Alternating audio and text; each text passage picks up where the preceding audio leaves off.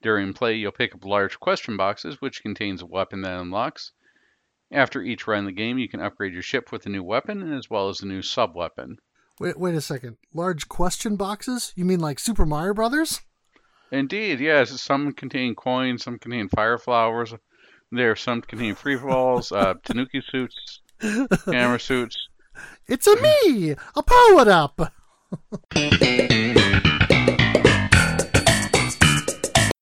Shoot the Core Cast.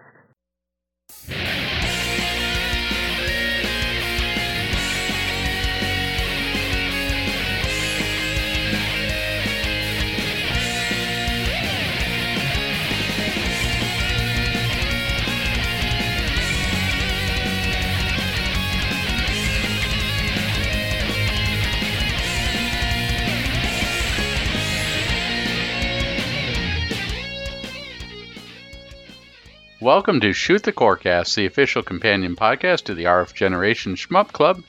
This is a family-friendly shmup-themed podcast that helps to put a little bump into your shmup grind.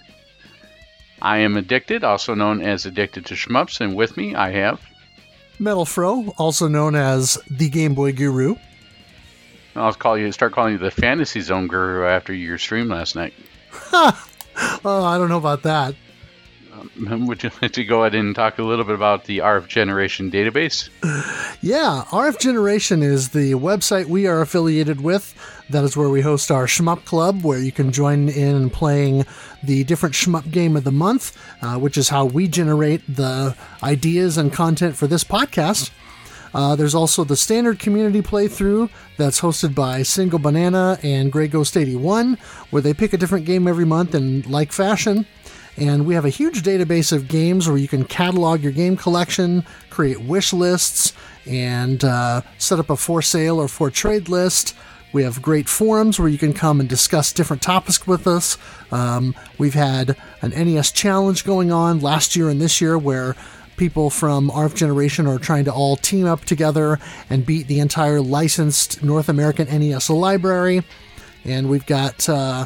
member doing kind of top 20 lists of the different consoles, and so lots of cool stuff going on, plus great articles on the front page. I just submitted mine, so hopefully that'll be posted on the front page soon, and a Discord that's active. We've got conversations going on there pretty much every day, so come and check it out, rfgeneration.com, and it is all free. You mentioned that we got all our ideas from RF Generation. I think we got them all from the Electric Underground. Don't tell Mark. All right. Okay, so I'd like to thank everybody who joined us for the month. And in this month's game, the game is Steel Vampire. Yeah, that's what we played during the month of April. It is a Dojin release. And yes. As we'll talk about a surprisingly good one. Yeah. Before we get that, I want to make sure that we touch on the question of the month that I asked, that I've posed. So as I always say, we totally copied this from the RF Generation Playcast. So thank you guys. Cast. The concert cast, yes. So as the saying goes, imitation is the sincerest form of flattery. So we are flattering you guys every month. But the question that I asked on Twitter is, what type or subgenre of shooting games do you feel needs to make a comeback, and why? And we had some good responses on this one. So at ATG213 on Twitter says, the Cabal / Wild Guns / Sin and Punishment type.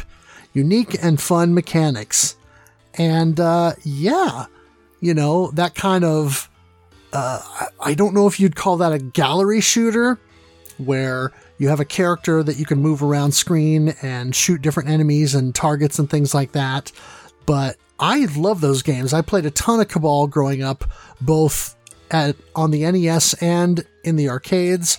I never saw Wild Guns, and haven't played that one yet, but Sin and Punishment 2 on the Wii is an amazing game, and one that is, in my opinion, top 25 all-time Wii games, and something that if you're a shmup fan and you kind of like rail shooters or stuff like that, you need to own. So, yeah, I can get on board with that. Yeah, there's a third one too, isn't it? Like Bloody Gulch or something. It only came out in the arcades. I don't know about that one. No, it's definitely a Western themed one that came out in the arcade. I'm sure that someone's going to go, "Why didn't you talk about this as we're on here?" But there's definitely a third one that came out in the arcade. There's Cabal, and then there was a sequel to it. But yeah, Wild Guns is a perfect example of it as well, and Wild Guns Reloaded, which I would love to get to someday soon. Yeah. So next one is from @God Slime Smile. Guardian Legend series / Sigma Star Saga, games with an RPG / dungeon style overworld that turns shmup for battles or missions. A game like this, made by today's developers, would be great. I really enjoyed Sigma Star Saga, and maybe we can fit that in as sort of a guide-in episode. The Guardian Legend is also great. I think these type of hybrids are neat. I would expect maybe an indie game to ape this style. Hopefully we do see something along these lines coming soon. Something to the eShop would be nice, especially with the Switch's built-in audience. Yeah, I know there's some Dojin and indie developers who are doing something like this, or doing things where they're crossing over genres and stuff. I actually backed the game Orange Island on Kickstarter, which is going to be released digitally on multiple platforms, but is actually going to be a physical cartridge release on the NES. And that's sort of an action platformer with, I think, light RPG elements, but it's also going to have some shmup stages as part of the game. So I'm looking forward to that. And yeah, I would agree. I think hybrids are a cool idea. Sigma Star Saga is one that I need to track down a copy for. I know we've got at least one RF Gen member who's been asking about that game, so we might have to check that one out. The other thing that I can think of there, aside from what you were talking about, Orange, and it got me thinking about other things on there. I was thinking of Monster World, Wonder Boy and Monster World, having shmup elements on there. Oh, sure. Or like a hybrid game, even on the, another one on the NES, like Air Fortress, where the intro to each level is essentially a shmup, and then when you get in to the bases, it sort of turns into sort of a half shmup, half Metroid type of experience, Yeah, that's another one of those games that I don't think too many people have played there, and it's really interesting. If you can probably find it pretty cheaply for a card, or give it a try on your Mister or NES Classic. Definitely a good game. Yeah, it's a solid game. It was made by HAL. So, at 05 Pro says timed score attacks like Macross 2 Arcade. Short, not insanely difficult, but tons of secrets to come back to. Yeah, score attacks. I mean, more and more games these days are including score attack modes of some kind. And so I would love to see that kind of caravan style shooters come back. I mean, I always enjoyed the games where I won't say, it's sort of like the opposite of today, where today it's all bullets, it seems like, with Danmaku games. But in those days, bullets. Yeah, big juicy bullets. But back in the 80s and early 90s, when there was a lot of the caravan shooting competitions and score attack modes and stuff going on, you had the Star Soldier series and all these games where there was just a ton of stuff to shoot on screen. And that was one of the things we talked about with Blazing Lasers, is I think it was stage 3 or 4, I don't remember which, the one with the sort of spider boss at the end. But there are tons of these little tiles on the ground that you can shoot on your way through the stage, and each one of them gives you points. And so if you can set your weapons correctly, or you can kind of route your way through the stage and maximize your ability to shoot down these kinds of targets, it really gives you that incentive to keep trying and trying and trying a level like that, so that you can keep getting a better score. So yeah, I would love to see more stuff like that. Yeah, I think that routing is probably the evolution of a caravan in some respects, but I agree. I think that just a straight up caravan mode would be great. I recently tried Flight of the Pigorus, and that was a lot of fun. So, look forward to that. We might be looking to include that sometime this year or early next year. Cool. All right. So our next one is from Arsini4, and responding to God Slime Smile. There is a guy working on Steel Seraph, kind of similar to Guardian Legend, and isn't directly inspired by it, but he needs feedback from people or something like that. He makes like every possible mistake a first-time developer makes. Mistakes are good as long as you can learn from them and try not to repeat the same mistakes. And at least that's my philosophy. It's okay to be making mistakes on there. That's why everyone is those. So you look at Steel Seraph 2 will be a great title because it'll get everything fixed from the first game. There you go. At retrocade_media says, light gun shooters. I want someone to come up with some kind of solution that works well and takes advantage of like a laptop camera for tracking. And yeah, light gun shooters. I mean, we had a lot of that on the Wii because of how easy it was to translate that experience with the sensor bar and, the tracking with the Wiimote. So you had House of the Dead 2 and 3 Return and House of the Dead Overkill and, everything from cheap stuff like Attack of the Movies 3D or the Mad Dog McCree Gunslinger Pack. And then you had arcade conversions like Ghost Squad, and then the double pack of LA Machine Guns and, New York, something New York or New York something or other.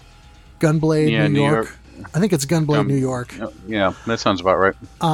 Or more original stuff like Sin and Punishment 2 and Dead Space Extraction and things like that. And so a lot of that stuff. And I mean, some of that carried over to the PlayStation 3 and the Xbox 360. I mean, with the PlayStation Move, you had games that were capable of doing some of that with the PlayStation Move, like Killzone 3 or Heavy Fire Afghanistan or House of the Dead Overkill was on PS3 as well. Some stuff like that. Time Crisis. Time Crisis, yeah. Time Crisis is the one, not 4, but the Time Crisis, the one that comes with the Pirates one on board. I forget the name of the actual, but it's like a Time Crisis. Oh. It comes with Time Crisis 4 on the collection, but it comes with the rest of them, and you can use either the GunCon or you can use the Move, PlayStation Move on there. That is fantastic for doing that type of stuff. But where you're going to see a lot of the innovation in this has to be VR, right? Yeah. That's where you're going to see a lot of light gun shooters. And if you think, even something like Project Alex, even though it is very well done and has a lot more interactive elements on there, VR in its current state is almost tailor-made for light gun shooters. And I can't wait to see more of the stuff that comes up with that technology. Now, granted, it's probably going to be one player only, at least until the technology grows, but still, that's where I see it going. How about you? Yeah, I would like to see more of this as well, because I like that style of game. It's very pick up and play. It's something I can come home from work on an evening, and if I'm not hungry enough to eat right away, fire up the TV and, squeeze off a few rounds, so to speak. I mean, that got me thinking that compilation that you mentioned with Time Crisis and that pirate game. I can't remember what the name of it is right off the top of my head, but I know I've played it in the arcade and it's fun. So I'm going to have to look that one up. But, yeah, I would like to see more stuff like that. So yeah, definitely bring it on. And I mean, I know it's possible on something like the Wii, or not the Wii, the Switch, because of the tracking and the motion that you can do with the Joy-Con or Pro controllers and things like that. And so, yeah, I would love to see more of that. It's called Time Crisis Raising Storm is the collection. Yes. It's a Namco shooting collection, and Amazon prices are always ridiculous, but looking on Amazon, you can buy it used for $78.95, which seems incredibly overpriced, but that's just me. Oh, sure. I think it's just a sign of the times, or I think I spent $7 at GameStop on it, but if you can find it cheap enough, it's definitely a lot of fun to play Time Crisis Raising Storm. You just use the Move controllers for it. And it comes with Dead Storm Pirates, which is a lot of fun. Dead Storm Pirates, that's the one. I've played that in at least 2 or 3 different arcades. It's fun. Next one comes from us from @JohnPV. I don't know if this exactly counts as a type, but I miss the late 80s, early 90s style shmups like the early Raiden games. Stuff like Shenmue, Viper Phase 1, etc. I don't know if it counts as a specific subgenre, but I dig that feel and could use more. I definitely love this type of area. That's why I really liked Gridstormer. It feels at that tipping point, as we talked about, where we've got Batsugun, where it went more the Danmaku style. But this feels like it could have been on the cusp of another evolutionary branch of STGs.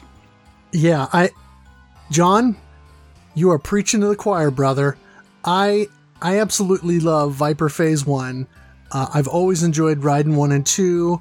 Shienryu is a great game. When I bought the budget version that we got in the US on PlayStation, Gekio Shooting King, I played a ton of that when I picked that one up. And I love that, that late 80s, early 90s. It's sort of when the shmup formula that had been developed during the 80s and came out of games like Xevious and 1942, 1943, and games of that type, and then the early Toaplan stuff like Twin Cobra, Tiger Heli, and Daisenpu and stuff like that. It's kind of around that time when that formula in that incarnation, before it started to branch out into the manic shooters, more of the Psycho style, or the sort of Batsugun and Donpachi kind of pre-Danmaku kind of thing. But when that initial wave of shoot-'em-ups had kind of reached what I would consider to be a bit of a peak in terms of just the design quality and just how solid and playable they are. They're no frills. They're not super fancy. They don't have super complex scoring systems or anything. It's just solid gameplay that you can drop a few quarters in, or pick up a controller and just bang away at it for 10 minutes or 2 hours, whatever you want to do. And yeah, I love stuff like that. So I know people like to poo-poo it, but Raiden 5, it's more complex, but it's a descendant of that style. And so if you like that style, definitely still Raiden 3, 4, and 5, games like that, or like Super Hydora is another one that kind of takes from that, it takes heavily from both Gradius and Darius, but that kind of classic style, or even newer games like Battle Crust, or what's the other one that just got Infinos Gaiden, which of course there's an Infinos version that's going to be coming out on the EXA arcade platform, and so games like that, I love that stuff, and I would definitely love to see more of it.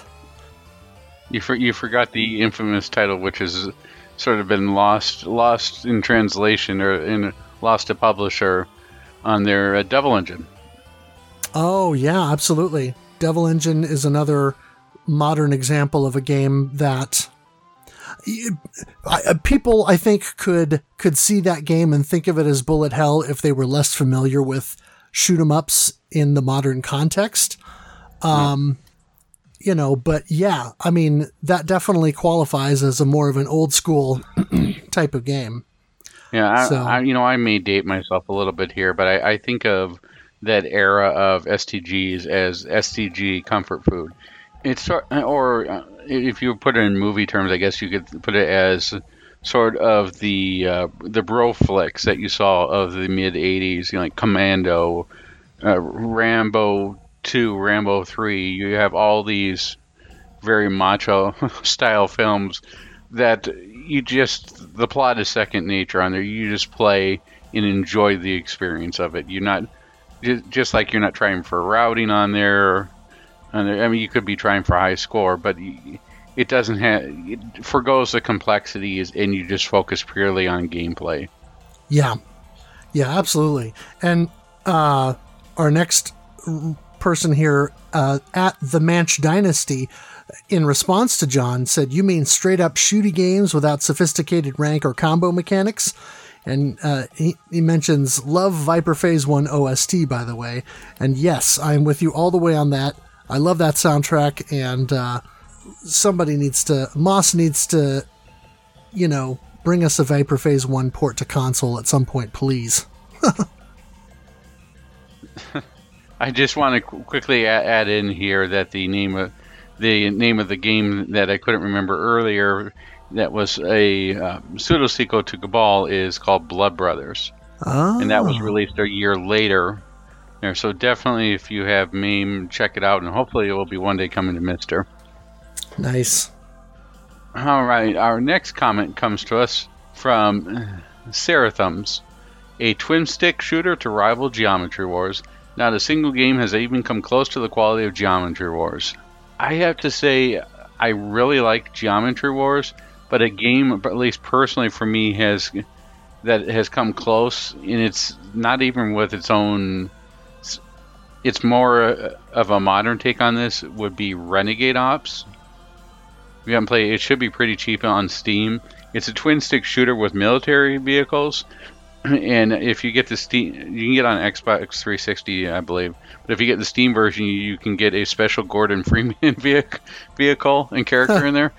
But it's a twin-stick shooter where you're just going around and destroying stuff. Sort of like all the Commando type stuff, and it's probably one of the more surprisingly fun games I played, and it's usually on sale for very cheap. It's not something that's going to rival Geometry Wars, because that game just, I mean, the simplicity, and you've got everything going. The closest thing I found to Geometry Wars in there is that Space Ray Manta, which the psychedelic colors just really get to my eyes and cause me a headache pretty quickly there. Virtual Boy Syndrome. Huh. But yeah, go ahead. I don't remember the name of the game, but there was one that Sarah reviewed on Bullet Heaven within the last year and a half or so that he liked quite a bit and said it was kind of a good successor to Geometry Wars. So I'll have to look that up again. Like I said, I don't remember the name, but check out Bullet Heaven's YouTube channel over the last year or so, and that'll probably pop up in their feed. One of the things about Geometry Wars I wanted to cover, I know that Geometry Wars Galaxy out there for the Wii and for anything else, in the original one that came to live, and then there's one that's on Project Gotham Racing 4, I believe.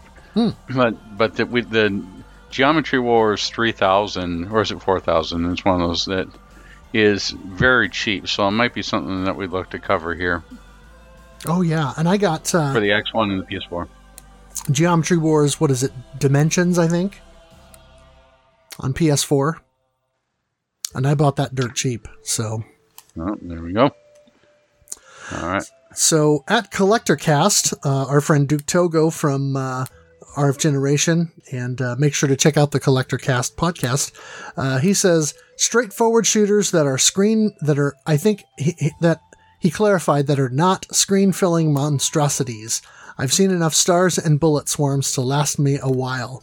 And I know he mentions this frequently because he comes and watches my streams pretty frequently, and he said that the Danmaku games are kind of fun to watch just to see, all the craziness and what's going on, but he does not enjoy playing them.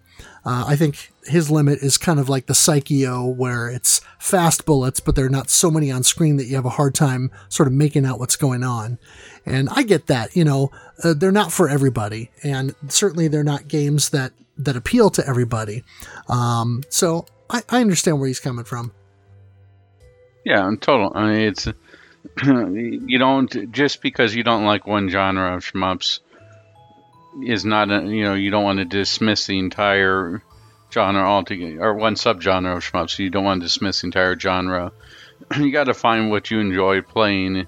You got to find a try. I know that he's definitely enjoying playing this month's game, Fantasy Zone. It says record this is May. And that's definitely sometimes I guess it can feel like it, but very few of it is Danmaku. It's nice to take a little bit of a different pace and account for everyone's taste. Yeah, absolutely. All right, the next one is at SGP009, also known as Some Guy 009. Tank shmups like Guardian Force, Granada, or Assault. We've had a lot in the air, but what about in the ground? Yeah, there's what is it? Tank 3? It's sort of that in that vein. Right, an old SNK arcade shmup or game. I'm trying to think of it. I don't think you can really call Battle Zone something like that. But what other ones can you throw on there? Granada X is definitely one of them. Yeah, I mean, similarly, you've got Metal Stoker on the PC Engine, which is a little bit like Granada, but it's a little less shmup-like than that. It's a little bit more, run the tank around the screen, and sometimes there are mild puzzle elements to solve and things like that. It's a fun game, but there just haven't been that many. I know Sarah reviewed one from Astroport last year or the year before that, is sort of a run around the screen with your tank and do upgrades and take out targets and things. But yeah, tank-based scrolling shmups are not common. There's a couple of other examples like Trax, Trax on the Game Boy. That is kind of a tank-like shmup sort of game, or I'm trying to think of another example that's like that, or something like Vindicators maybe in the arcade. But yeah, there just aren't that many. So it would be kind of cool to see more examples of that, where you have a ground-based tank or vehicle like that, where you're not as fast and you have to maybe anticipate what's coming a little bit better, or maybe, you take more than one hit. So you have to sort of strategize of when it's worth the risk to get out in front and take some damage when, you can take down a big target or something like that. That I think there's definitely room to explore that a little bit more. Quick shout out to Some Guy 009. He's been he's been doing a lot of work on some game design, and he's been designing games. So check him out on Twitter at SGP009. He's got another account, I think, that he did for his game studio that he's kind of doing. But some pretty cool stuff and some really good looking, fun looking little shmups that he's been designing. So check those out, including at least one that is sort of a tank-based game like what he's talking about here. You know what I would love to just put in there so I could have an excuse to play it again? Say it was a tank shmup as Metal Slug. Right. I just put there, it's got the tank in there, it'll work. But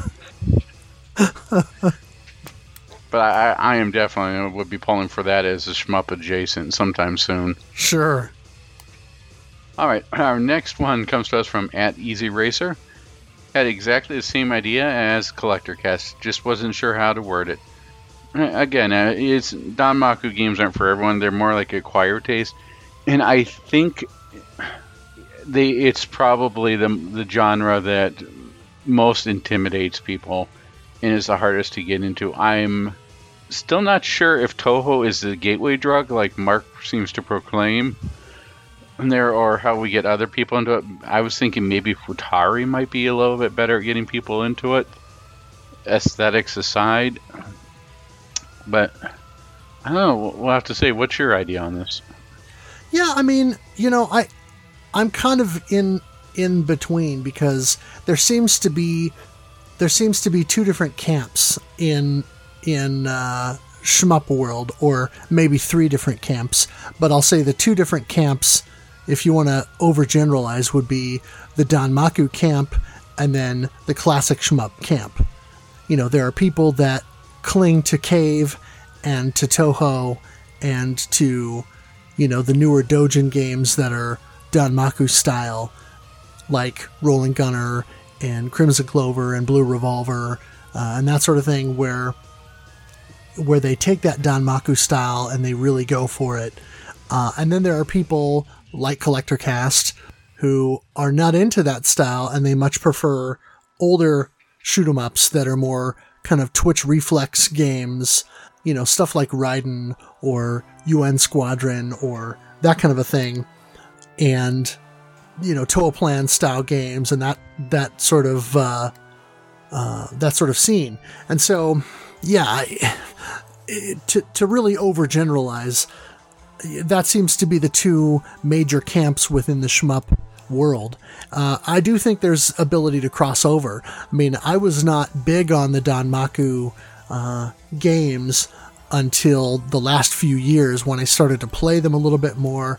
I started to understand them a little bit more and understand the appeal of kind of digging in and learning the game and sort of getting used to the mechanics and then working on perfecting those things. And I always thought of shmups as a very pick up and play genre. And I think at its core, it still is, because anybody can run to an arcade and drop a quarter into a shmup and, get 5 minutes or close to 5 minutes, unless you're completely terrible. But if you have moderate reflexes and you can see what's going on with some bullets and so forth, generally speaking, you can get a few minutes of enjoyment out of a credit in a game like that. But the real pleasure from the game, for me, comes from learning how to best that game. And so it's not about credit feeding through it and, I spent $5 and I beat this game. No, can I survive long enough to get to the end of the game without having to spend $5 on it? Now, I'm going to have to spend a lot more than $5 to get to that point. But then, when the day comes that I can walk into the arcade and stand in front of that machine for 30 minutes, and in 20 cents or 25 cents or 50 cents or whatever the credit is worth on that particular machine at that time, and get through the whole thing and walk away with my name on the board, that's the thing. And so, yeah, I think with a lot of those older shmups, that progression through some of those games may have felt faster and more satisfying, because they're a little bit easier to learn, I think, at their core than some of the Danmaku games that might have more complex routing involved, or more complex mechanics, or things that may take longer to digest. So I understand that. Yeah, I think that Danmaku games, my main takeaway is I don't want people to feel intimidated by them. If it's personal preference, I have nothing against it. I want you to at least try something and see if it actually grows upon you, because it wasn't something that I was really into at first. But as I started to get more of appreciation by playing a little bit more and going, okay, I see what they're doing here, it really opened up for me. And so, again, I just want to say, if you tried it and you find it's just not for you, that's great. If you're just intimidated by it, there are certainly games you can try and see if it really is for you. Regardless of what it is, skill is skill, right? And you should be more proud that regardless of whether you're playing Danmaku or if you're playing a standard STG, that your skill shows through and that you can put your name up on the board and you've mastered it. the one thing I do like about Danmaku games is it's sort of similar to playing pinball, where I can sort of get lost in it and you just get into that zone. For me, with the standard STG, it's a lot more about memorization of enemy placement. Like, okay, I need to do this, this, this, and this. And I get that same way with Danmaku too. But with Danmaku games, I can sort of get into a zone where I sort of just get lost into the game. Interesting. It's a little bit hard to describe, but I don't know. They just pull me in a little bit more with the way that's going. That's just me personally speaking. Play with whatever speaks to you, because they're games and they're meant to be enjoyed. Just don't put yourself out of opportunities by saying that you can't do something. Absolutely. And our final entry here comes from Zoido, who's one of our frequent participants. He says, caravan shooters like the Soldier series or Rekka. So you heard it here first, folks. Our audience, or at least a segment of our audience, wants caravan shooters and score attacks back. So developers, make it happen. Well, Crimson Clover has that. Absolutely. And so does the game that we're talking about today. It does. And what game was that again? That is Steel Vampire. Oh, I thought it was Potato Vampire. All right, go ahead. Alrighty. So, Steel Vampire was created by Japanese Dojin developer Akira Goya and was known as Metal Mosquite or Vampire of Steel. It was released in 2017 and was available for download, as well as being promoted at Comiket 93. Akira Goya has actually been developing Dojin titles since the 1990s and initially released several games on the Sharp X68000 computer platform. His final X68000 release, Death Ephemera, is a horizontal scrolling shooter with sort of an R-Type-like companion, sort of this weird green dragon, alien, demon thing or whatever that you kind of send out like you would with the Force Pod, and then it targets an enemy and it will sort of stomp on it and damage it until it's dead. But it definitely has a lot in common with 90s arcade shooters, and I would say some influences from the then burgeoning Danmaku scene because of some of the bullet patterns and spreads that are kind of starting to emerge in the game. The way you described the Force Pod, you made it sound like you're sending out the Hulk smash. Force Pod smash!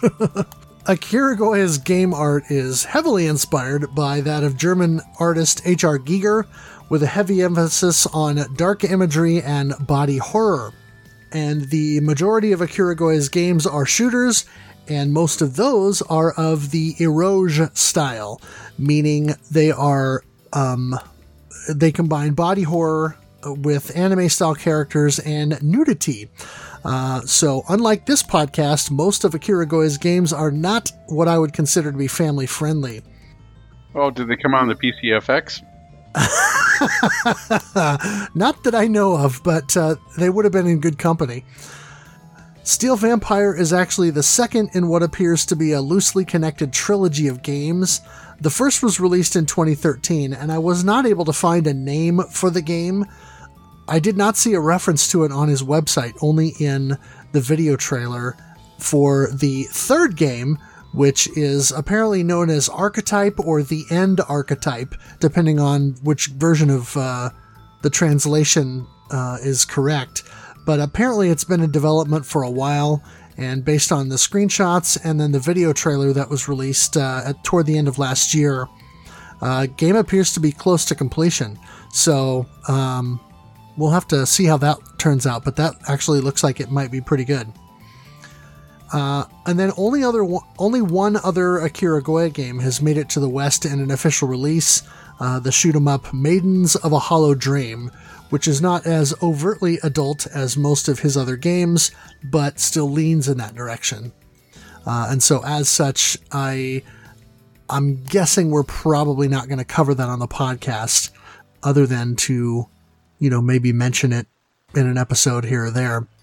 It was Henteku Dojin was the publisher who actually brought the game over to Steam, and they have done publishing for several other Dojin games, including some shooters from Astroport, the Dojin shmup Gray's Counter, and most recently, the rather esoteric Japanese shmup Hellsinker. Would you like to regale us with the story? All right, let's get through this text Maxium. All right. So, 500 years have passed. 500 years had passed since the last war. Humanity succeeded in eliminating all forms of war, disease, and poverty, bringing about an era of perpetual peace. Well, however, calamity soon struck. The sudden arrival of flying objects known as steel vampires threatened the eternity of mankind's existence. On the brink of extinction, the fate of mankind has been left to just a single person, a man deemed far too dangerous to the sustainment of humanity's serenity. He was cryogenically frozen, his existence nearly erased from history. His name is Yoshino Sakumaja. Well, that sounds terrible. Apologize for butchering that, but this is just like it's a cross between In a World and then of from it's like Einhander had a movie trailer or something on there. Yeah, boy. Yeah, and this is the story synopsis that I found on the web. If you actually look in the menu of the game, it goes into a little bit more detail, and it talks about humanity almost going extinct to where there was only something like 118 or 188,000 people left, and it just gets a little bit ridiculous. But I love it, like with most of these shmup plots, I just love how the society is always on the brink of extinction, or it's always one craft that can take on the enemy and win the war. That sort of one of my favorite lines from one of my favorite lines from the last Starfighter movie is the pilot from the Gunstar, Greg. He said, "I always wanted to fight a desperate battle against incredible odds," and it's that kind of setup in almost all these games.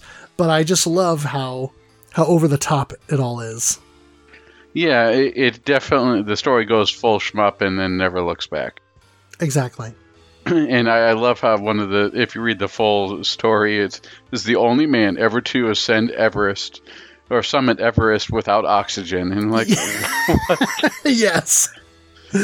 He just used helium the entire time. They gave him the wrong thing and just ran with it. So it's just amazingly great. Yeah. Speaking of amazingly great, let's talk about the gameplay. Yeah. All right, so Steel Vampire has a simple 2-button system. Button 1 fires your primary and secondary weapons. Each button press will send out an extended volley, but there's no inherent auto-fire, so you'll need to continually press the fire button to keep your craft firing. And boy, will you be pressing that fire button. I think I probably got close to breaking my controller by the end of this month, pressing it so many times. Press and hold the fire button will activate your ship's focus shot mode, which activates your sub-weapon and slows the speed of your ship considerably, same as you get in most cave-style Danmaku games. Button 2 will activate the Voburn, which is the name of your ship's bomb, and looks like it was sprite ripped directly out of Tatsujin. Yeah, it definitely has that Tatsujin or Tatsujin 2, Truxton bomb kind of look to it. So I would say more than a little bit inspired by that, if not completely aping it. Now make sure not to say that name anymore, or you're going to summon Mark from the Intergalactic Space Game Show. Or I should say Intergalactic Space Arcade. Yeah. Arcade, yes. We can't say that. Say it 3 times, boy, then you're in trouble. Yeah. I just wish I could say Truxton with as much command as he has. Oh, jeez. So the game initially starts with 2 modes, tutorial and very hard. Tutorial is just that. It's a quick walkthrough of how to play the game and an explanation of the mechanics. Very hard is where the game starts and presents you with an initial ship with default weapons and configuration. As you play the game and progress through the levels, you'll have the opportunity to start new runs at the furthest checkpoint you've reached to help you learn and practice those areas. Rather than a traditional life system, your ship has a shield that can initially take 3 hits. As you play the game, you can earn additional shield hits up to a maximum of 8. After you take damage, your shield will slowly regenerate, and there are upgrades to help your shield regenerate faster. One of the great things about this game is it really balances the risk-reward. As we talked about, you can start on where you left off on, but you won't get as good of weapons. Here, and each time that you can do a run, you end up with a set of weapons that you can either scrap and get material for upgrades, or you can keep and use for extra firepower. So there's each run that you go through, in some ways it's a little bit like an endless runner type, but each way you get something that that's going to help you in the next run. So I like how you're always getting better. And if you start from stage 1 versus stage 4, wherever you ended up at, you get better stuff or better weapons. I think that was a really smart decision and something that I hope to see in future games. Did you like that element as well, Fro? Yeah, one of the things I liked about it, yeah, you can start at a later level to kind of practice that area, but by encouraging you to start at the beginning of the game again, it really is kind of putting you in a situation where, since you'll be starting at the first level again, you can really become comfortable with the game's rank mechanic, which we'll talk about later, and then, just sort of get to know the game and how it plays better every time until you really get a flow. So, yeah, I appreciated that. One thing of note here is regarding your ship taking damage. You don't actually get hurt by running to enemies. The only way to take damage in the game is by taking direct hits from enemy fire to your ship's hitbox, or by getting caught behind a wall in a couple areas later in the game. I believe that starts on stage 4. Yeah, I think it's stage 4. Stage 5 is where it really lights up. Yeah, stage 5 is where you start getting the really fast moving, but stage 4 is where you start trying to box you in.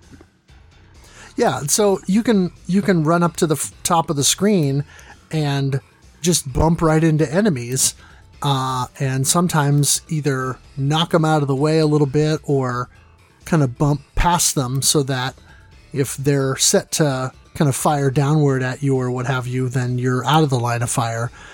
So definitely some strategic ways that you can take advantage of that capability of not taking damage from coming into contact with enemies, which is pretty unusual for a shoot 'em up and definitely sets this game apart in that regard. Yeah, it's sort of interesting how this game sort of walked the line. I would call it in some ways like a Danmaku light. There really wasn't a lot of bullets that you had to avoid, but it was extremely fast-paced. The closest example I can come up with is people who have played Ketsui before.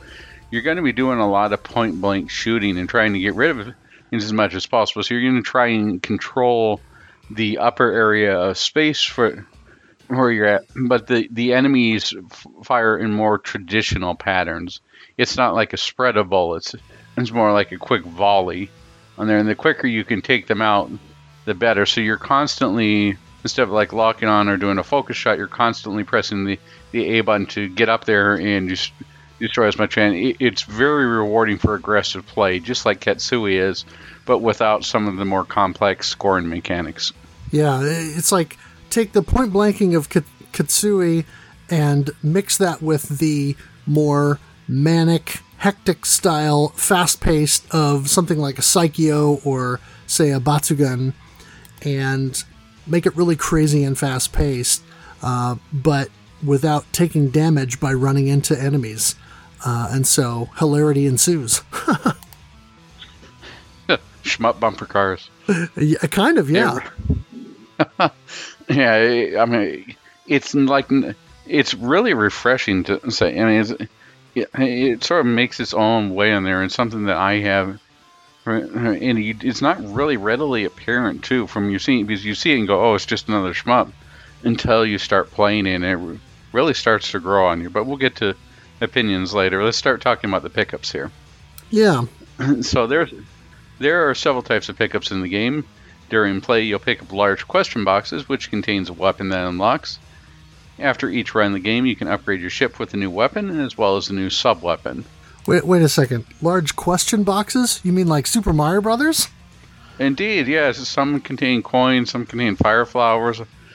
Some contain free falls, Tanuki suits, camera suits. It's a me! A power-up! It's a Dojin title. Anything goes. No. There you go. No. So, it's just like, it's a mystery weapon pickup on there. If this were an EA game, it would be, a DLC. What do they call them now? It's a surprise mechanic. Yeah. It's a surprise mechanic without you having to spend your E-Bucks or V-Bucks on it. Yeah. So, I really enjoy it. I mean, it tells you what it is as soon as you pick it up, and it's just like the level and what type of weapon it is. Right. But it's always neat to see that. I guess you get, it's like exploding piñatas, and you get shmup candy from them, or weapon candy. There you go. As you destroy enemies, you'll encounter red and green items known as combat logs. Each red combat log you pick up increases your rank by a factor of 5. Each green combat log you collect will decrease your rank by a factor of 1. You can gradually manage your rank this way to increase the difficulty to get more score, or lower the difficulty for the sake of survival. And I will say that by the time you get to, I'd say probably mid-30s, definitely by the time you hit mid-50s, the game gets really hard, so you want to manage your rank on there. Some of the enemies I was trying to milk at the Heaven's Gate boss, the one with the 2 dragons. I was sitting there like, okay, I'm just going to let my shield recover, because the other guys on the right-hand side killed everything on the left. And the game, after about maybe a minute or so of my shield recharge, maybe it's 30 seconds, that just said nope and just started doing huge bullet spreads to get me to start moving again. Yeah, that's one of the interesting things about the game, is that as your rank increases, the enemies become more aggressive, and, that's not unheard of, but then also their fire patterns become larger, faster, and they actually shoot much quicker when they come on screen in those situations. So yeah, managing your rank is really important in the game, and I like the fact that you can kind of do so very much on the fly. And it's obvious what you're doing, because you have a rank counter that's in the corner of the screen. Yeah, it's nice to see that too. And there is you saw it with stuff such as Pink Sweets and with Mochi Mochi Pork on there, but it gives you much better visual representation of what you should be doing, and a better feedback loop. I think it's definitely... I found it better implemented than within Mochi Mochi Pork or in Pink Sweets. We also, similar to what we would have within Stars or other pickups in this type of game, we have medals. So larger enemies will yield medals, which you can pick up for score. There are 6 different types of visual medals, and the 6th, the largest type, having multiple levels of score. Allowing medals to follow a screen without collecting them will result in your medal chain dropping and your default medal level dropping down. How far it drops is tied to how many medals you let fall off the screen. And the medals are very apparent. I mean, they look like little small groupings of skulls. That's the best I can come up with. Yeah, I was going to say the first one starts off with this looks like a little shield or a little medal, and then that becomes a double, and then that becomes a larger gold one, and then it becomes a double gold, and then it becomes this sort of much more ornate gold, larger shield thing, and then the the sixth type is this large sort of emblem that looks like this skeleton with a big skull at the top and this gold trim, and it's very ornate and really cool looking. And they're huge, and so it makes them easier to collect, which is nice, easier to see during all the chaos, and so it really helps you to kind of keep your metal chain a little bit easier, even with as much going on the screen. Most of the time, if you're dropping medals from these enemies, then you're going to be able to see them as they fall down toward the bottom of the screen, and hopefully pick them up, so that you're not dropping your metal chain. Yeah, the biggest medal really reminded me of something from Warhammer 40k. Sure. Destroying enemies will also yield 2 different types of colored chips. Blue chips are heart-shaped and will fill a little bit of your shield meter, while gold chips are tall and skinny and will fill a little bit of your Vauburn meter.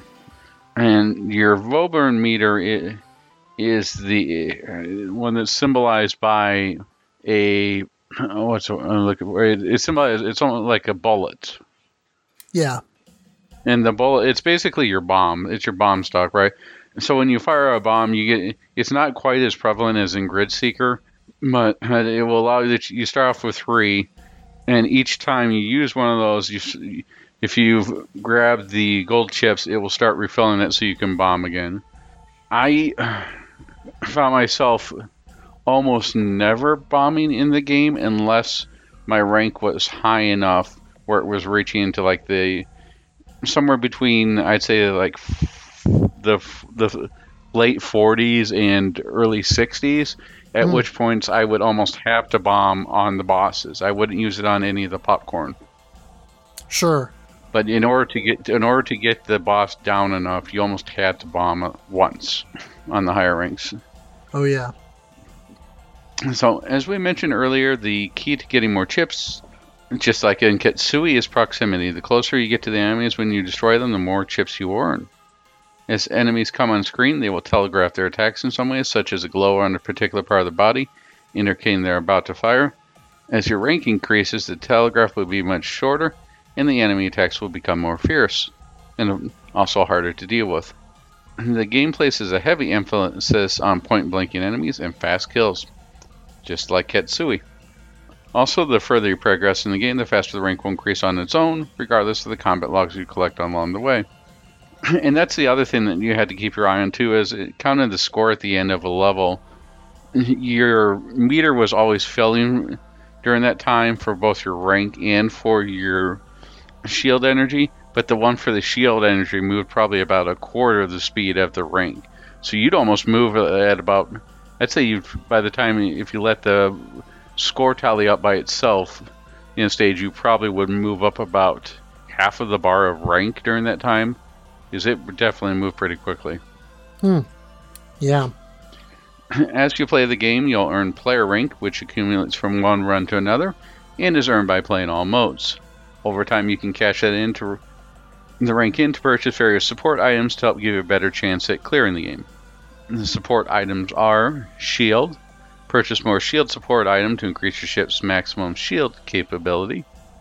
Defensive Barrier. Increase the length of invincibility when damaged by 0.5 seconds, or 0.5 seconds, and this can be increased further as you purchase the upgrade more. Chip Attraction. Expand item collectability range initially at 20%. Auto Regeneration. Increase amount of auto regeneration, which is initially 20%. Chip Regeneration. Increase heart item regeneration, initially 20%.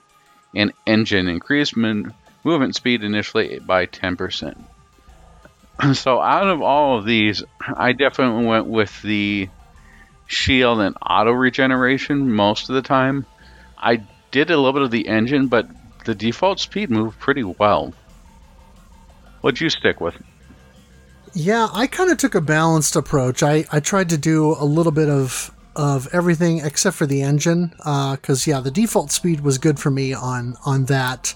in just very hard mode. But yeah, I tried to take a balanced approach. So I put a little towards shield, a little bit toward the defensive barrier, and then a little bit toward the regeneration and chip attraction. The one thing I'm not sure of, and, because when you look at the game screen, it tells you, like for chip extraction, expand item collection range by 20%. I don't know if that's 20% based on where you're at when you're adding that item, and then when you buy another one, if it adds another 20% based on what your current range is, or if it's just adding another 20% based on what your initial deal is. I did not see anything that would indicate to me one or the other, but, it still makes a difference either way. I would have to say the biggest, if you're trying to go through this, the biggest thing you can do is start from the beginning. Is by getting that, you'll end up getting the ships. And the other thing I should notice too is that they followed the color coding for the weapons that you get. There, I ended up getting a purple shot, and that served me for quite a bit of the game until I finally did a 1cc of very hard and then moved on to the next mode. Did you notice that as well? Different, like you got some yellow ones on there, the color coding?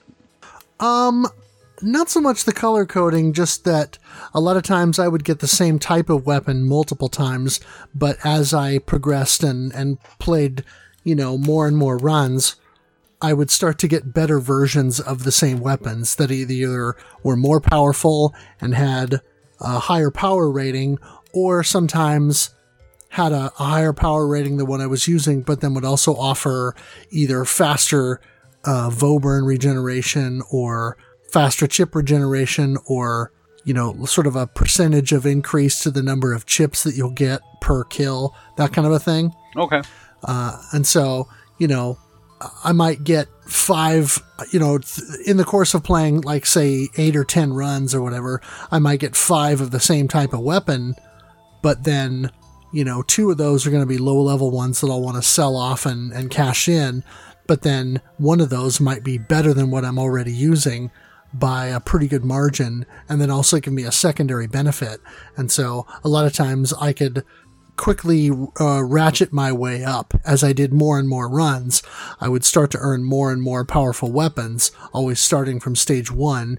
And so you just kind of keep adding and building upon what you have and increasing your ship's configuration and improving that enough so that as you go along, you sort of become more powerful. And so then the bosses are easier to defeat, or, you can take them down faster and stuff because you just get more and more powerful weapons as you go along.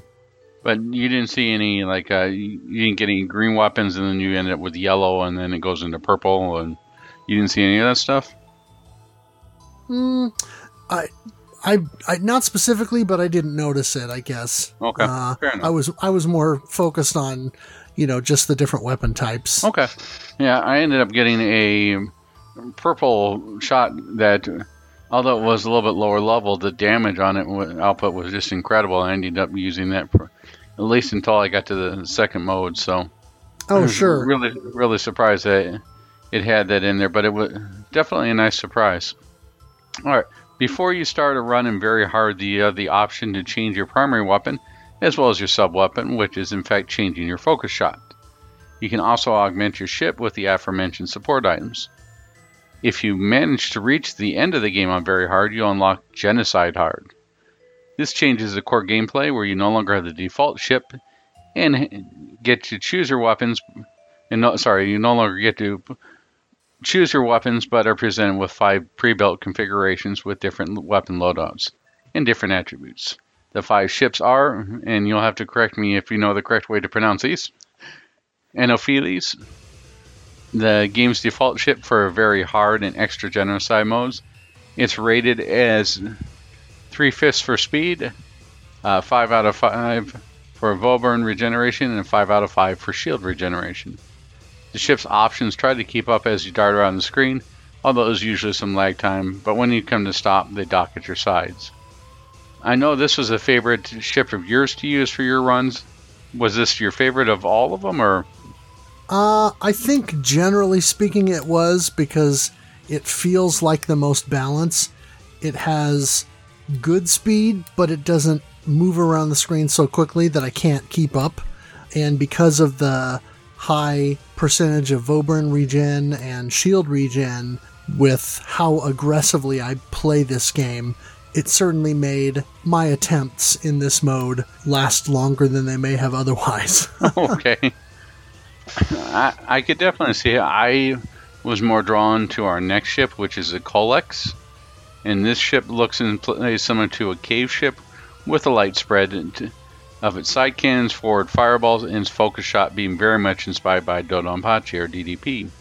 It's rated 2 out of 5 for speed, a 4 out of 5 for Vauburn regeneration, and a 4 out of 5 for shield regeneration.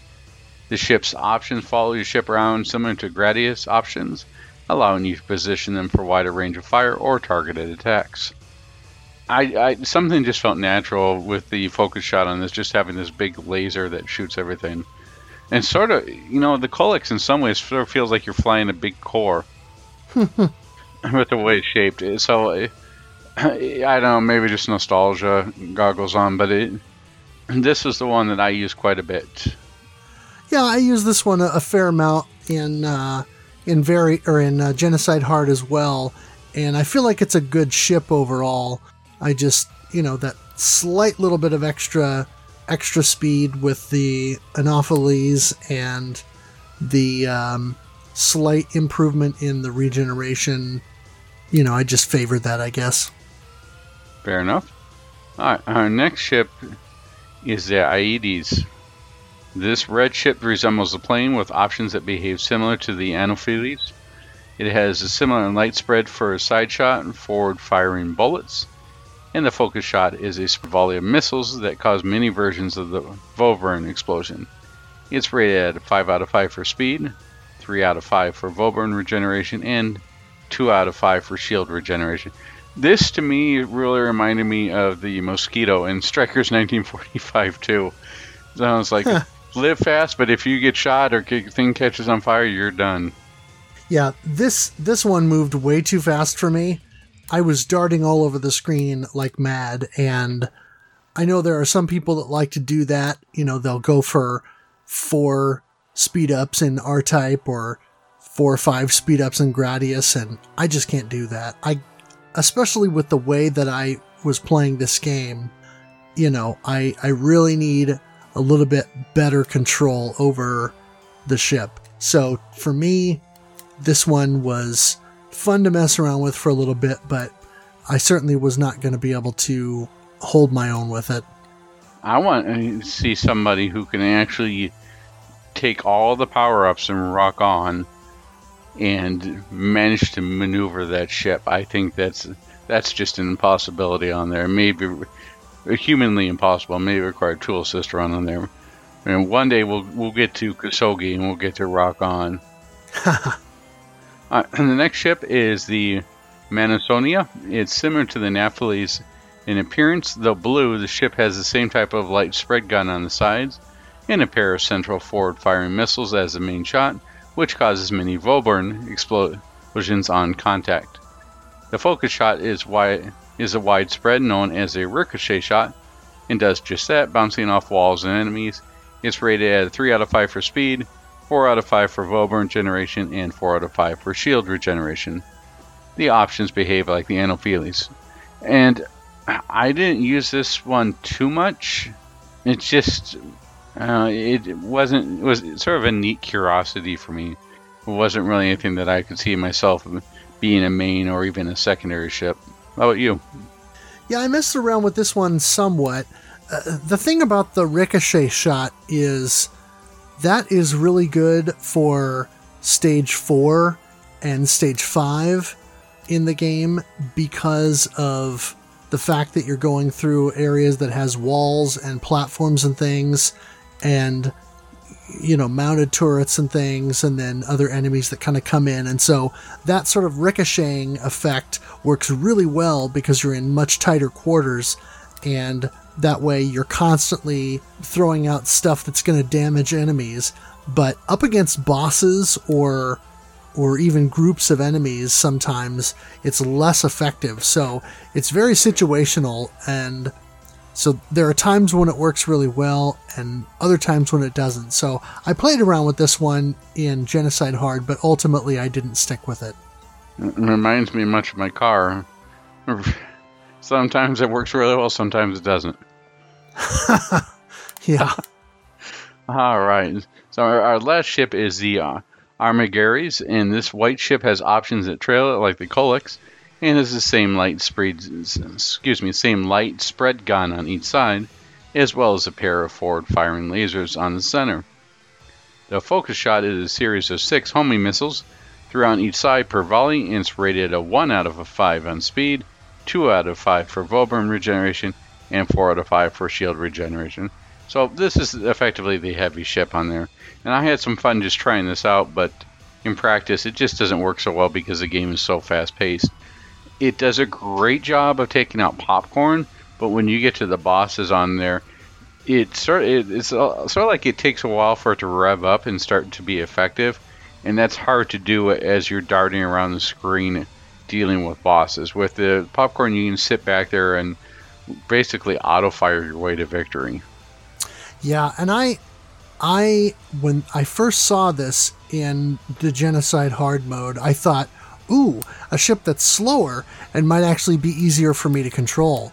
But by the time I unlocked this, because I unlocked it by getting a clear of the game, I had already become used to the frenetic pace and darting up to the front of the screen and, jumping left and right, cutting back and forth quickly to take out different enemies. So this slower speed ship just didn't work for me.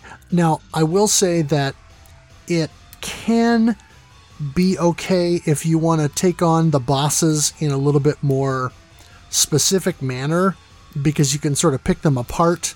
But you still have that build up on it. What? Yeah, but I mean, like, bosses have their own.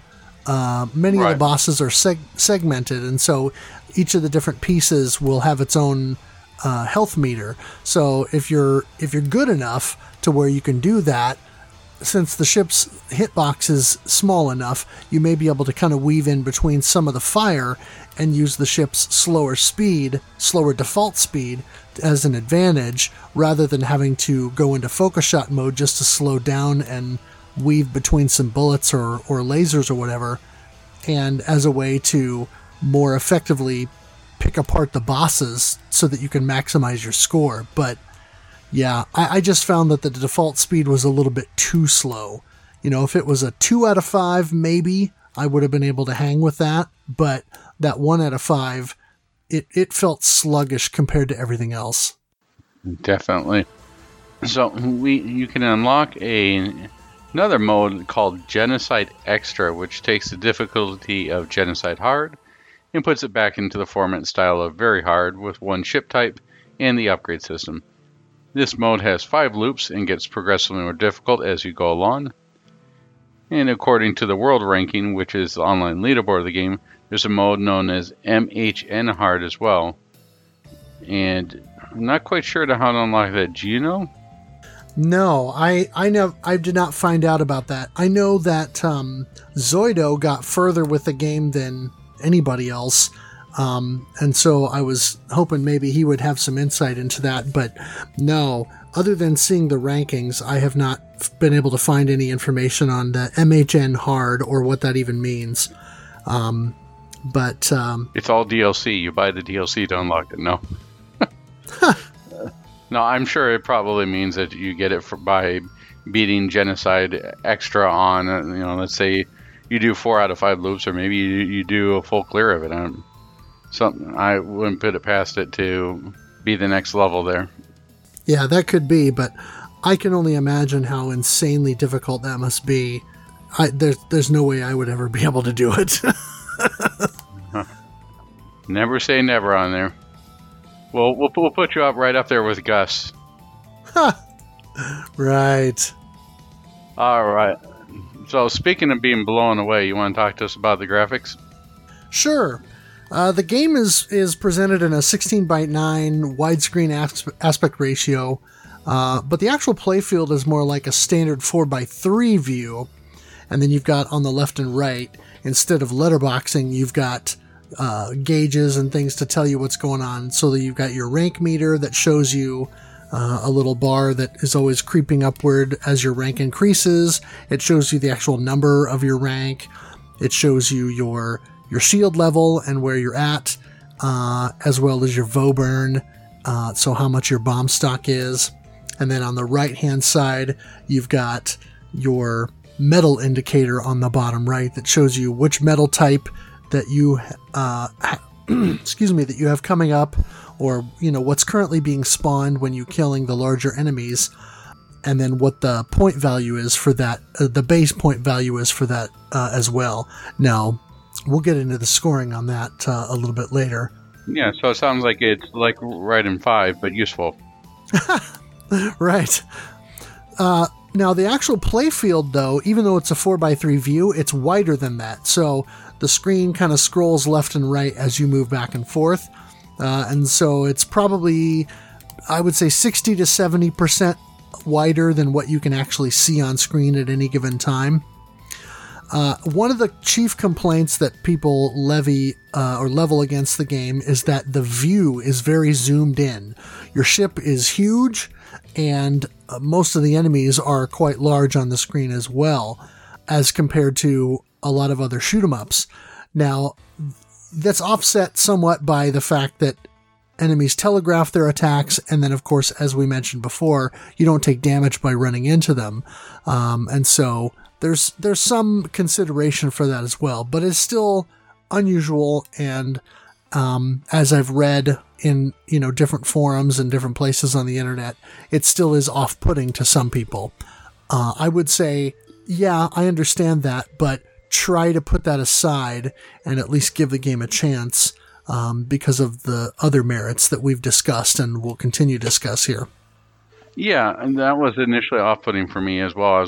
When I fired this up before the monthly playthrough, I was like, everything's zoomed in. It just doesn't seem that fun.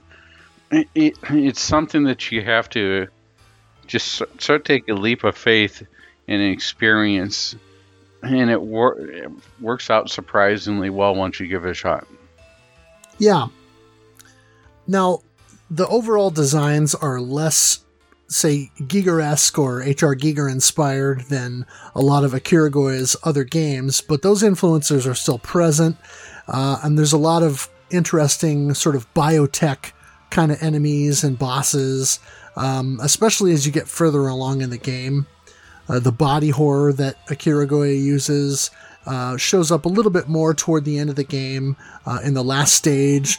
Like the final background that in the game looks like tendons and things like that. And then the final boss is this sort of interesting skull skeleton sort of thing with turrets and cannons and things on it.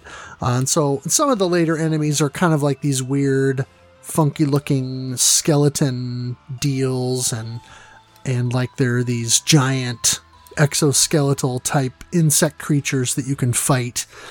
And of course people were joking because a couple of them look sort of like wasps, and so there were hibachi jokes and Dodonpachi jokes flying around in my stream. But for the most part, it's a lot of technology, spaceships and tanks and things like that. And then as you progress through the game further, you get more into stuff that kind of gives off more of that biotech vibe that maybe lends itself a little bit more to the whole Steel Vampire name, that the game has.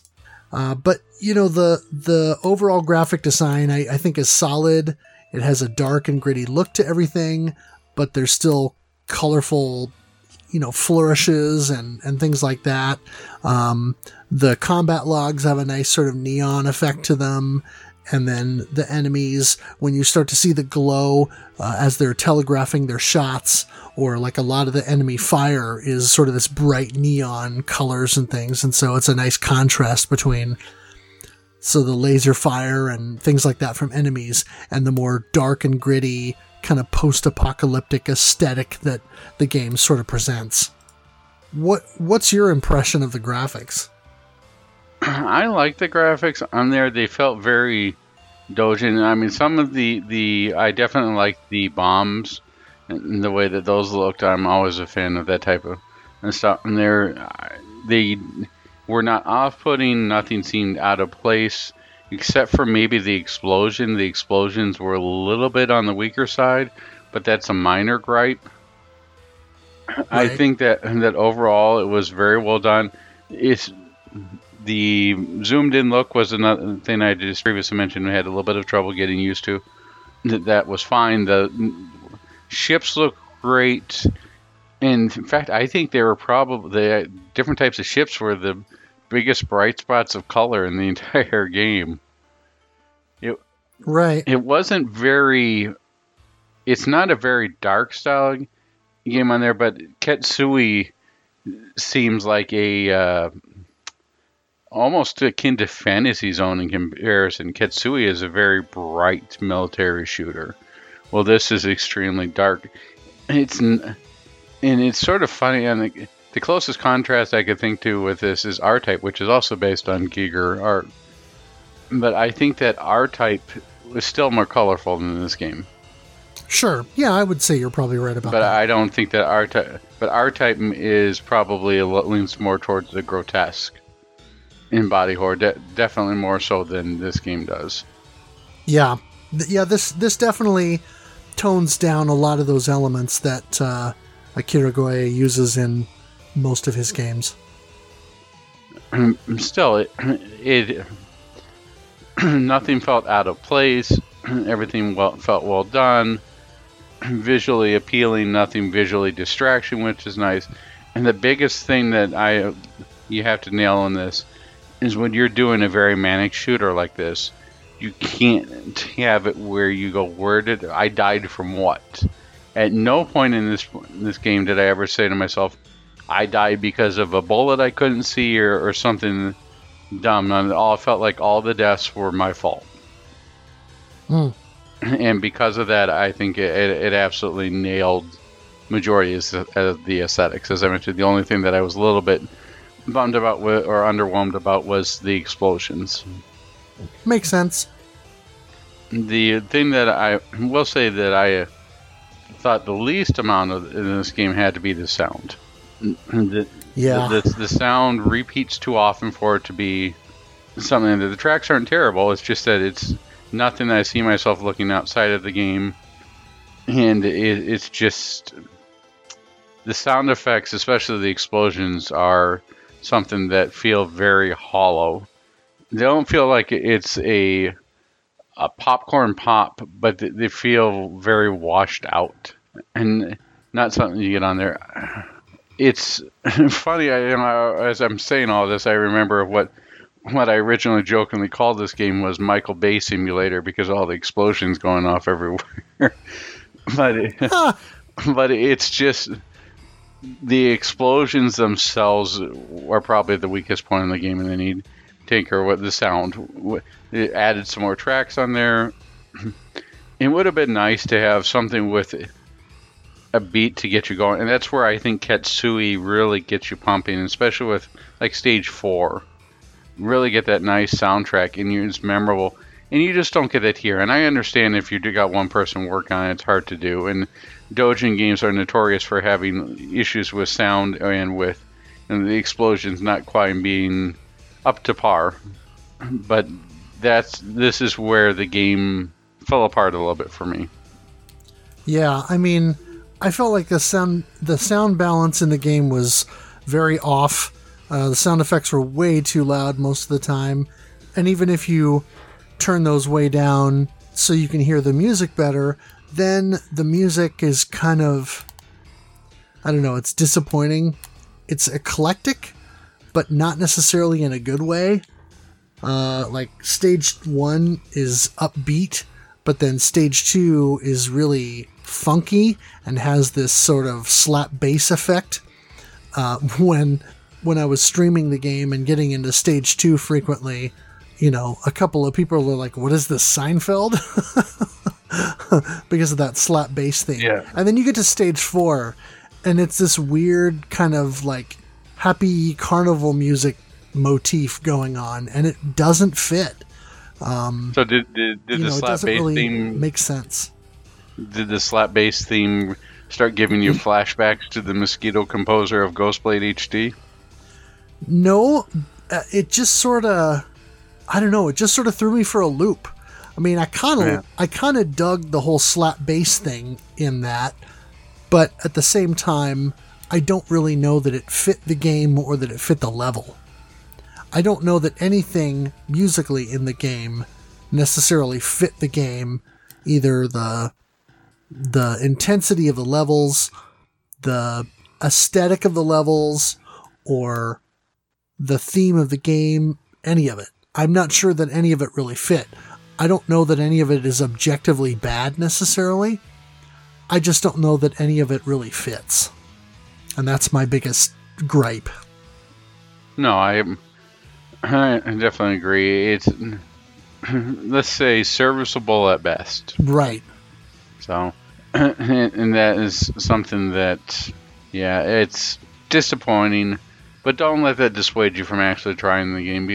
Because in the worst case scenario, you know what you could do with, just like we did with old NES games or even Atari's 2600 games. You turn off the sound, put on your own soundtrack.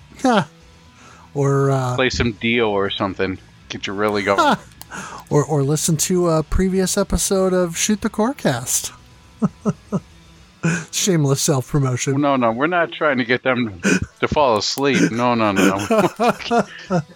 You should get them hyped up to play the game. There you go. All right. Well, let's move on to scoring. Yeah. So, as previously mentioned, the game puts a heavy emphasis on point blanking. You'll score more points the closer you are to an enemy when taken out, and that also spawns more chips, which also boosts your score. Sustaining your medal chain is important, because the highest level medals are worth over 10,000 points at base value. As we previously mentioned, rank plays a major point in scoring. The higher you rank, the higher your score multiplier, which affects the values you get for enemy destruction, chips collected, and medals. The risk-reward factor for maintaining a high rank is much of the game's driving force. Bosses typically have segments that you can individually destroy, so picking them apart a little at a time is recommended for scoring, since you can earn medals by point blanking a boss segment when you destroy it. Each boss segment has its own life bar, so you can see how much damage they're taking compared to the boss's overall life bar. And that's pretty neat, and something that I would think would be neat to see in a cave game or a future Danmaku game. I like that little innovation. Right. In very hard and extra genocide, since you can outfit your ship with more powerful weapons, you can actually diminish your scoring capability by picking weapons that decimate bosses faster before you can destroy their individual segments, or destroy enemies too quickly before they have opportunity to point blank them. Again, this plays in the game's high risk reward approach, and that's really the meat and potatoes, or the potato vampire there. It's definitely a balancing act on there, which really introduces you to experiment, which really introduces you to go through multiple playthroughs, which really does well to draw you into the game. Yeah, and one of the things that I think is an interesting contrast is, to me, the boss fights in this game were a little bit less interesting overall than a lot of more modern shoot-'em-ups, because a lot of modern shoot-'em-ups, you're learning the different patterns and doing things. And this game, the patterns, some of the bosses have various patterns you can learn. You know, I kind of learned how to dodge through the attacks on the first stage end boss, and, you know, kind of how to get through that, what'd you call it, Heaven's Gate, I think, on stage 2 or 3, whatever it was, with the 2 dragon heads and at the end of the level and that sort of thing. Stage 4 or 5 or something, yeah. Yeah, but for the most part, I don't think the boss's patterns are either really dense and difficult to dodge through, so you end up dropping a bomb or just taking some damage, or they're just not as interesting. You know, so for me, I I found myself using the sub-weapon, the focus shot, to super heavy damage the bosses right up front. And then sometimes, if I had the opportunity to, pick off one of the pieces to generate some medals or something like that. But then, as the boss was down to almost no health, trying to find an opportunity where I could go up and point blank it at the end to generate some more medals and chips to sort of get my little bit of a score boost there. But realistically, most of my scoring in the game came from the enemies, and that's probably a little bit of a missed opportunity. You know, if I was a little bit more specific about my approach with the bosses, I probably could have done more or done better in terms of scoring, but the bosses themselves really felt more like obstacles than specific challenges that I wanted to tackle. Yeah, I could see that, and the fact that a couple of them repeat there just sort of speaks into maybe a little bit lack of originality within there. The bosses were something that I don't know. Yeah, I guess when dealing with the popcorn enemies is a lot of fun, you expect the bosses to be really well, and because of that, the bosses felt a little bit uninspiring. Right. Or uninspired. I mean, some of the bosses had cool names like Annihilation Fish or Murder Tank or, that kind of a thing, but they didn't quite live up to the names. And so, yeah, to me, the bosses felt like I wouldn't say like an afterthought, but certainly maybe slightly undercooked, whereas the levels was really where I felt like the meat of the game was, and where I got the most enjoyment out of it. Yeah, I could agree with that. There, I mean, how many times have we fought the Annihilation Fish? That doesn't. And I do have to say, I did appreciate the callback to. I'm sure it wasn't exactly for Grid Seeker, but I did appreciate the canyon level later on. Oh yeah. But there you fought I believe it was Annihilation Fish came back again, and you had to fight him again there. The bosses and maybe the sound are the two knocks I have against this. Overall, the game is still a worthy package, and if you can get it on sale for Steam, which it regularly goes pretty cheap, I'd say sub $10, it's worth investing time just to see if something like this is for you. That is not quite a Danmaku, but certainly has some of those elements or a Katsui element where it rushes in. Because I can't think of anything else that plays like this. Yeah, it really is pretty unique. And as you mentioned before, it's kind of refreshing to be able to go in and just kind of go in and do the whole all guns blazing thing and not worry so much about where you are on screen or what, being in a particular position on screen or whatever. I mean, of course, as you play the game and you learn where enemies are going to come from the next, or where the next batch or the next large enemy is going to spawn, since a lot of them, you can kind of see where enemies are coming from because you see shadows underneath the ground as they're coming on screen, or you see large enemies kind of come up from behind you or underneath and then sort of come up to your level. So you can see a lot of that happen, but it was refreshing. You don't have to worry about routing. Yeah, it's less about routing. Yeah, I know, these enemies are going to be over here, so I got to dart to the left, or there's going to be a group of enemies coming over here, so I got to move up and over slightly so I can start taking them all on. You kind of get that organically. It's not like you're planning a route. You just sort of start to build that muscle memory. But it's much more about those aggressive, in-your-face tactics, getting in and point blanking, taking out enemies as they're coming on screen before they even have the opportunity to attack, and then along with that, getting as many chips as you can so that when you do take damage, you're regenerating health, and so that when you do, you have to use a bomb, you can get some of that back too. This is not a game where you can panic bomb necessarily, because there's a little bit of a delay between when you hit the bomb and when it's effective. So you have to be a little bit more intentional with your bombs, I would say, which is, as you said, one of the reasons why you maybe use a bomb during the boss to take their health down really quickly so that you can just sort of dispatch them.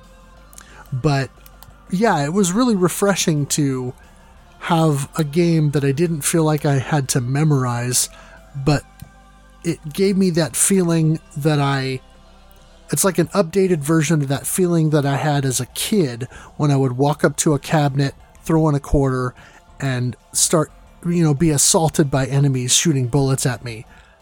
The pace of the action is realistically what, let's say, 8-year-old me would have felt about a game like R-Type, or 12-year-old me would have thought about Raiden, for example, or that kind of a thing. Those games aren't super fast, or the bullets aren't coming at you in huge waves and all of that. But at that age, before you really have that perception of what it is, or before you understand what the reality of it is, you sort of have this perception of, wow, there's all these bullets and they're coming at you so fast. And, it's danger, danger, danger. And that's what this game is in reality. And so it sort of takes that feeling that I got from playing some of these old games as a kid and updates it to a modern context where it gives you that experience in full. And so I really kind of enjoyed that approach where, you're bumping into enemies, so you're not taking damage, and you're just getting in their face and unloading on stuff. And it's all about trying to survive. And yeah, the scoring elements are there, and there's enough complexity to, I think, give you reason to dig into it a little bit more. But for me, this was just a fun experience of getting in and just literally getting to jump in, blow stuff up, and have an adrenaline ride for an hour and a half during a stream, and just being able to really kind of have that rush. Yeah, it's just as I would jokingly call the Michael Bay simulator. It's the STG equivalent of a popcorn flick, right? Kind of, yeah.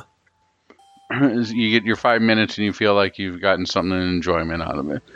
And the nice part about it is because it allows you to keep upgrading your ship using the items you get from after each run, it gives you that nice level of progression. I think that was very well done. Yeah. So definitely grab it if you can find it on Steam and on sale and give it a shot because you may end up liking it. So we've talked about what we thought about the game. Let's go to some of the community thoughts about this game. And our first one comes from Zoidal. He says, cool, got it on Steam. Haven't played it too much yet, so that's a good opportunity for me to take a closer look. I'm in. Later post, did a few runs during the last days. I played mostly for survival and kept the rank moderate in later stages, so I got it clear and very hard for the first time yesterday. Also played the extra genocide mode. It's unlocked when you finish the game on very hard and has 5 loops. Made it to stage 1 mid-boss of the 3rd loop, 113/31. This is a lot of fun. Later post, responding to @Smackifader. Thanks and welcome to the club. Smiley. Good job so far. Keep pushing. And he gives a little muscle emoji. What?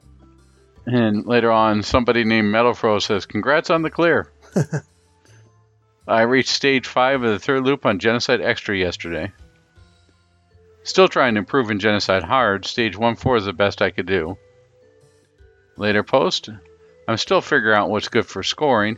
At the moment, I try and play stages 1 through 3 on a high rank, but not too high so that I can still dodge and don't get hit too much so I can keep my metal chain.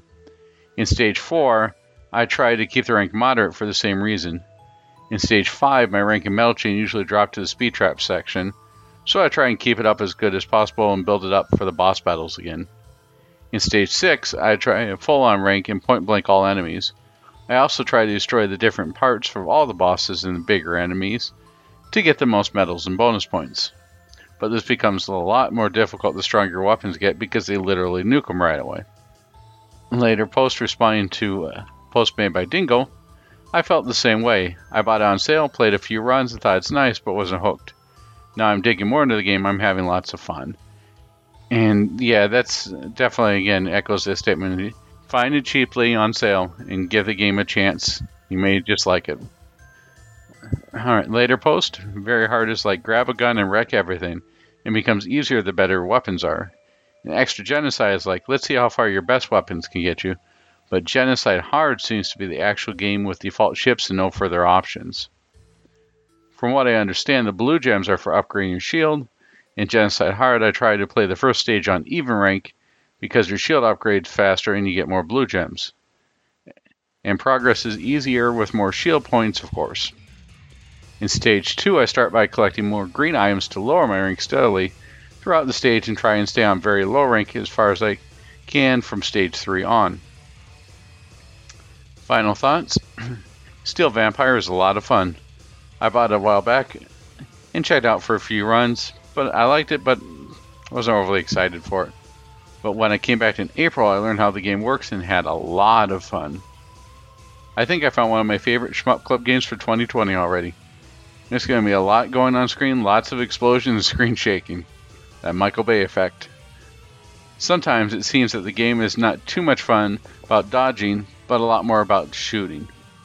The left and right scrolling of the screen is sometimes a bit frustrating, as you run in bullets or enemies you couldn't see because they were off screen and things getting a bit too fast and hectic, so you lose your rank and shield and have to recover. But the easier mode loops are very forgiving and let you recover fastly. If you lose, the metal chain is pretty annoying anyway. Yeah, this is one of those games, again, that we mentioned, that does not suffer from Gradius syndrome, and I'm very thankful for it. For sure. So big thanks to Zoido for his participation for the month.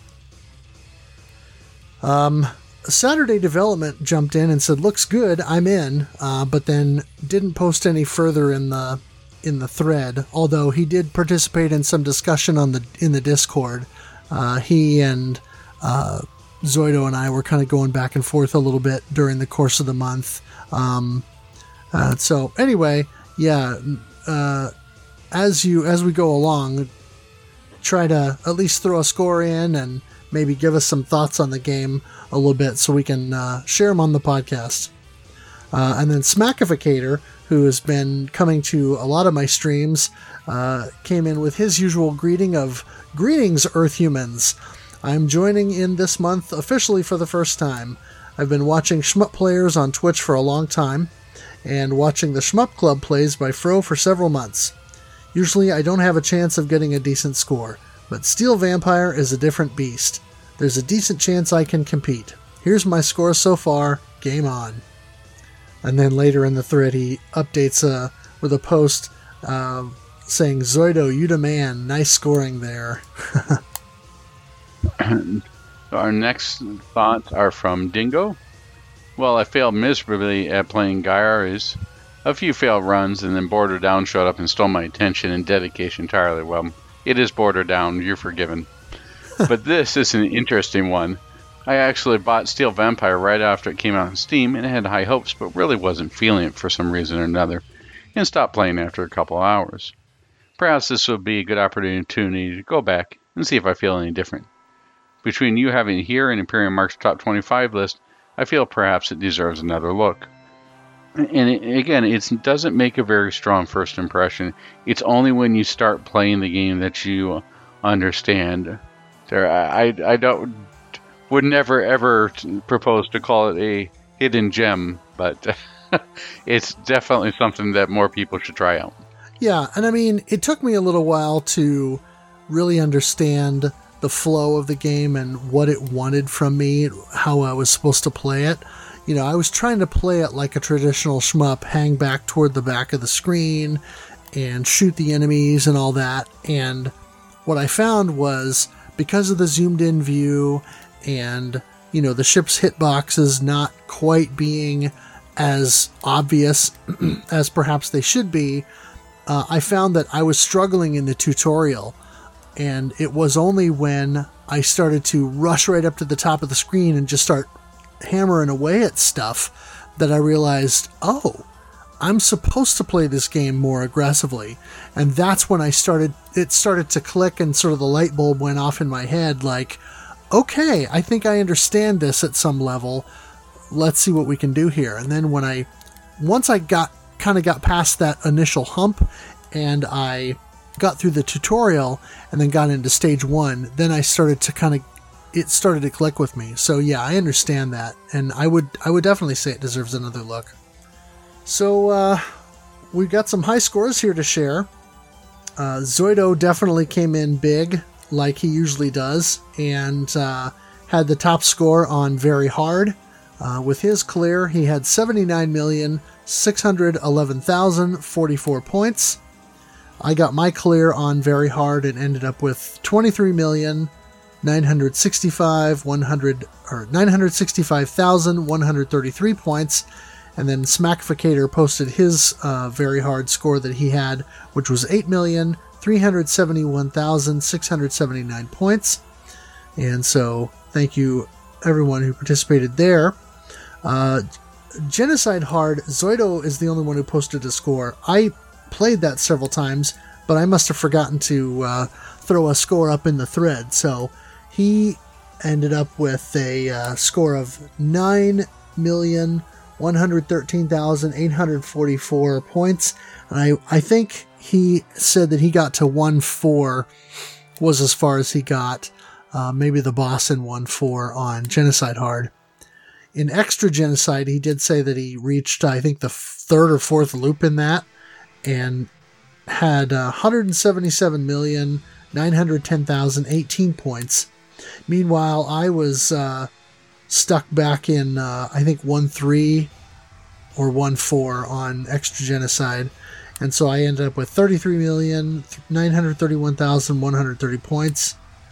I was kind of trying a little bit more for score on that, but very much feeling the burn, so to speak, of the rank.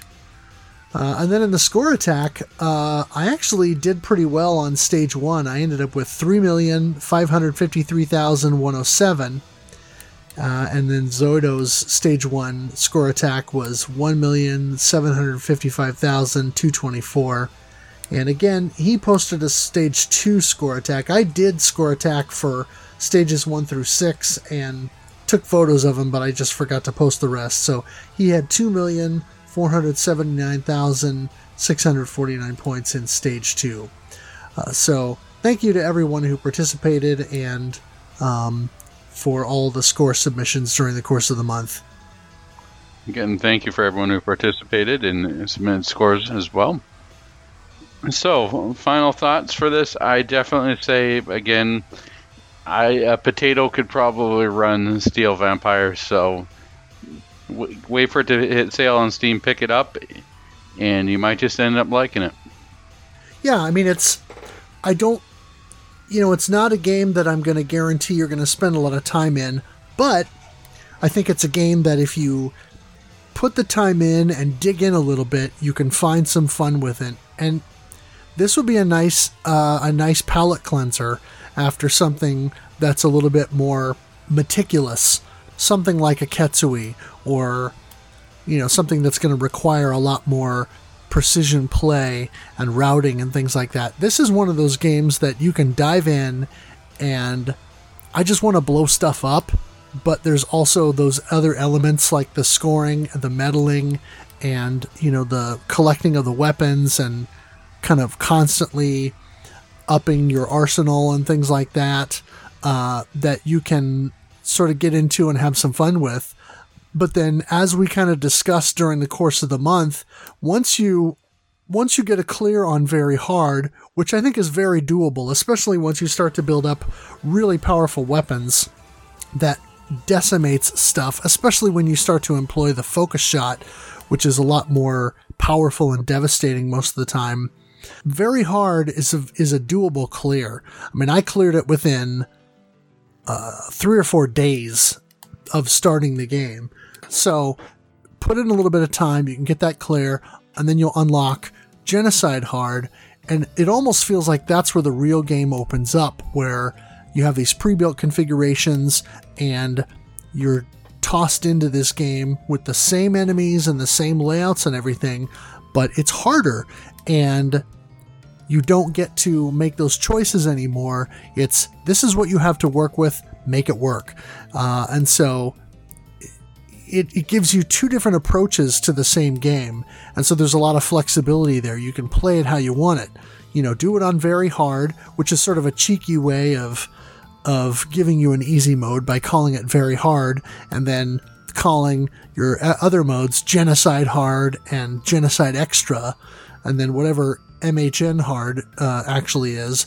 But it gives you a lot of flexibility and a lot of different ways to kind of approach it.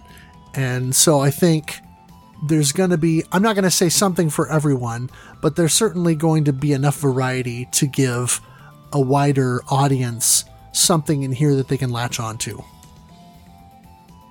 All right. Speaking of stuff on latching into, we are latching on to, as we record this, we've already latched on to our game for May, which is the Fantasy Zone. This has been a title which I have seen and played just briefly for 5 or 10 minutes several times. So I'm excited to dive in and try out the different versions. I am going to be primarily playing on the Mister, so I can cycle through most of these versions and sort of get an idea of the differences. And then I'll probably fire up either the Switch version or the Saturn version to really see how I can dive into the arcade. I haven't started whistling the tunes on there, but so far it's been great to see all of the differences, and I really like the PC Engine version despite the sort of limited graphics on there and the limited sound for what it should be for a title on the PC Engine.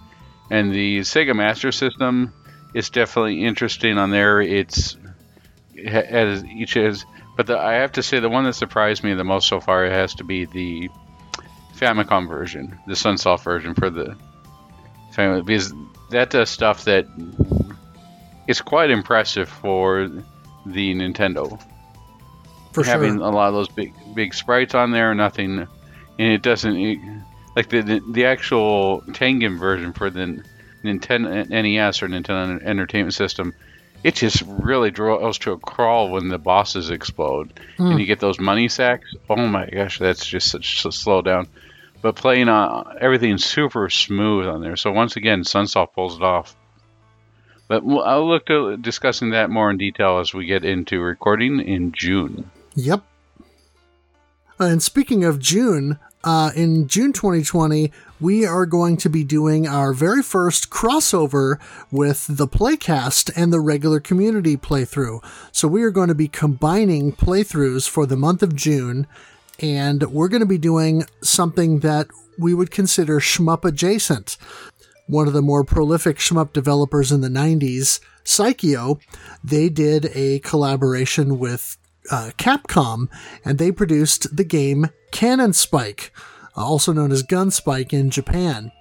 And this is a Dreamcast game that is sort of a proto-twin-stick shooter type of a thing, but without the twin sticks, and kind of running around in an arena and shooting different enemies, a combination of shooting and melee attacks, and different things. And it's got some characters from various Capcom franchises over time.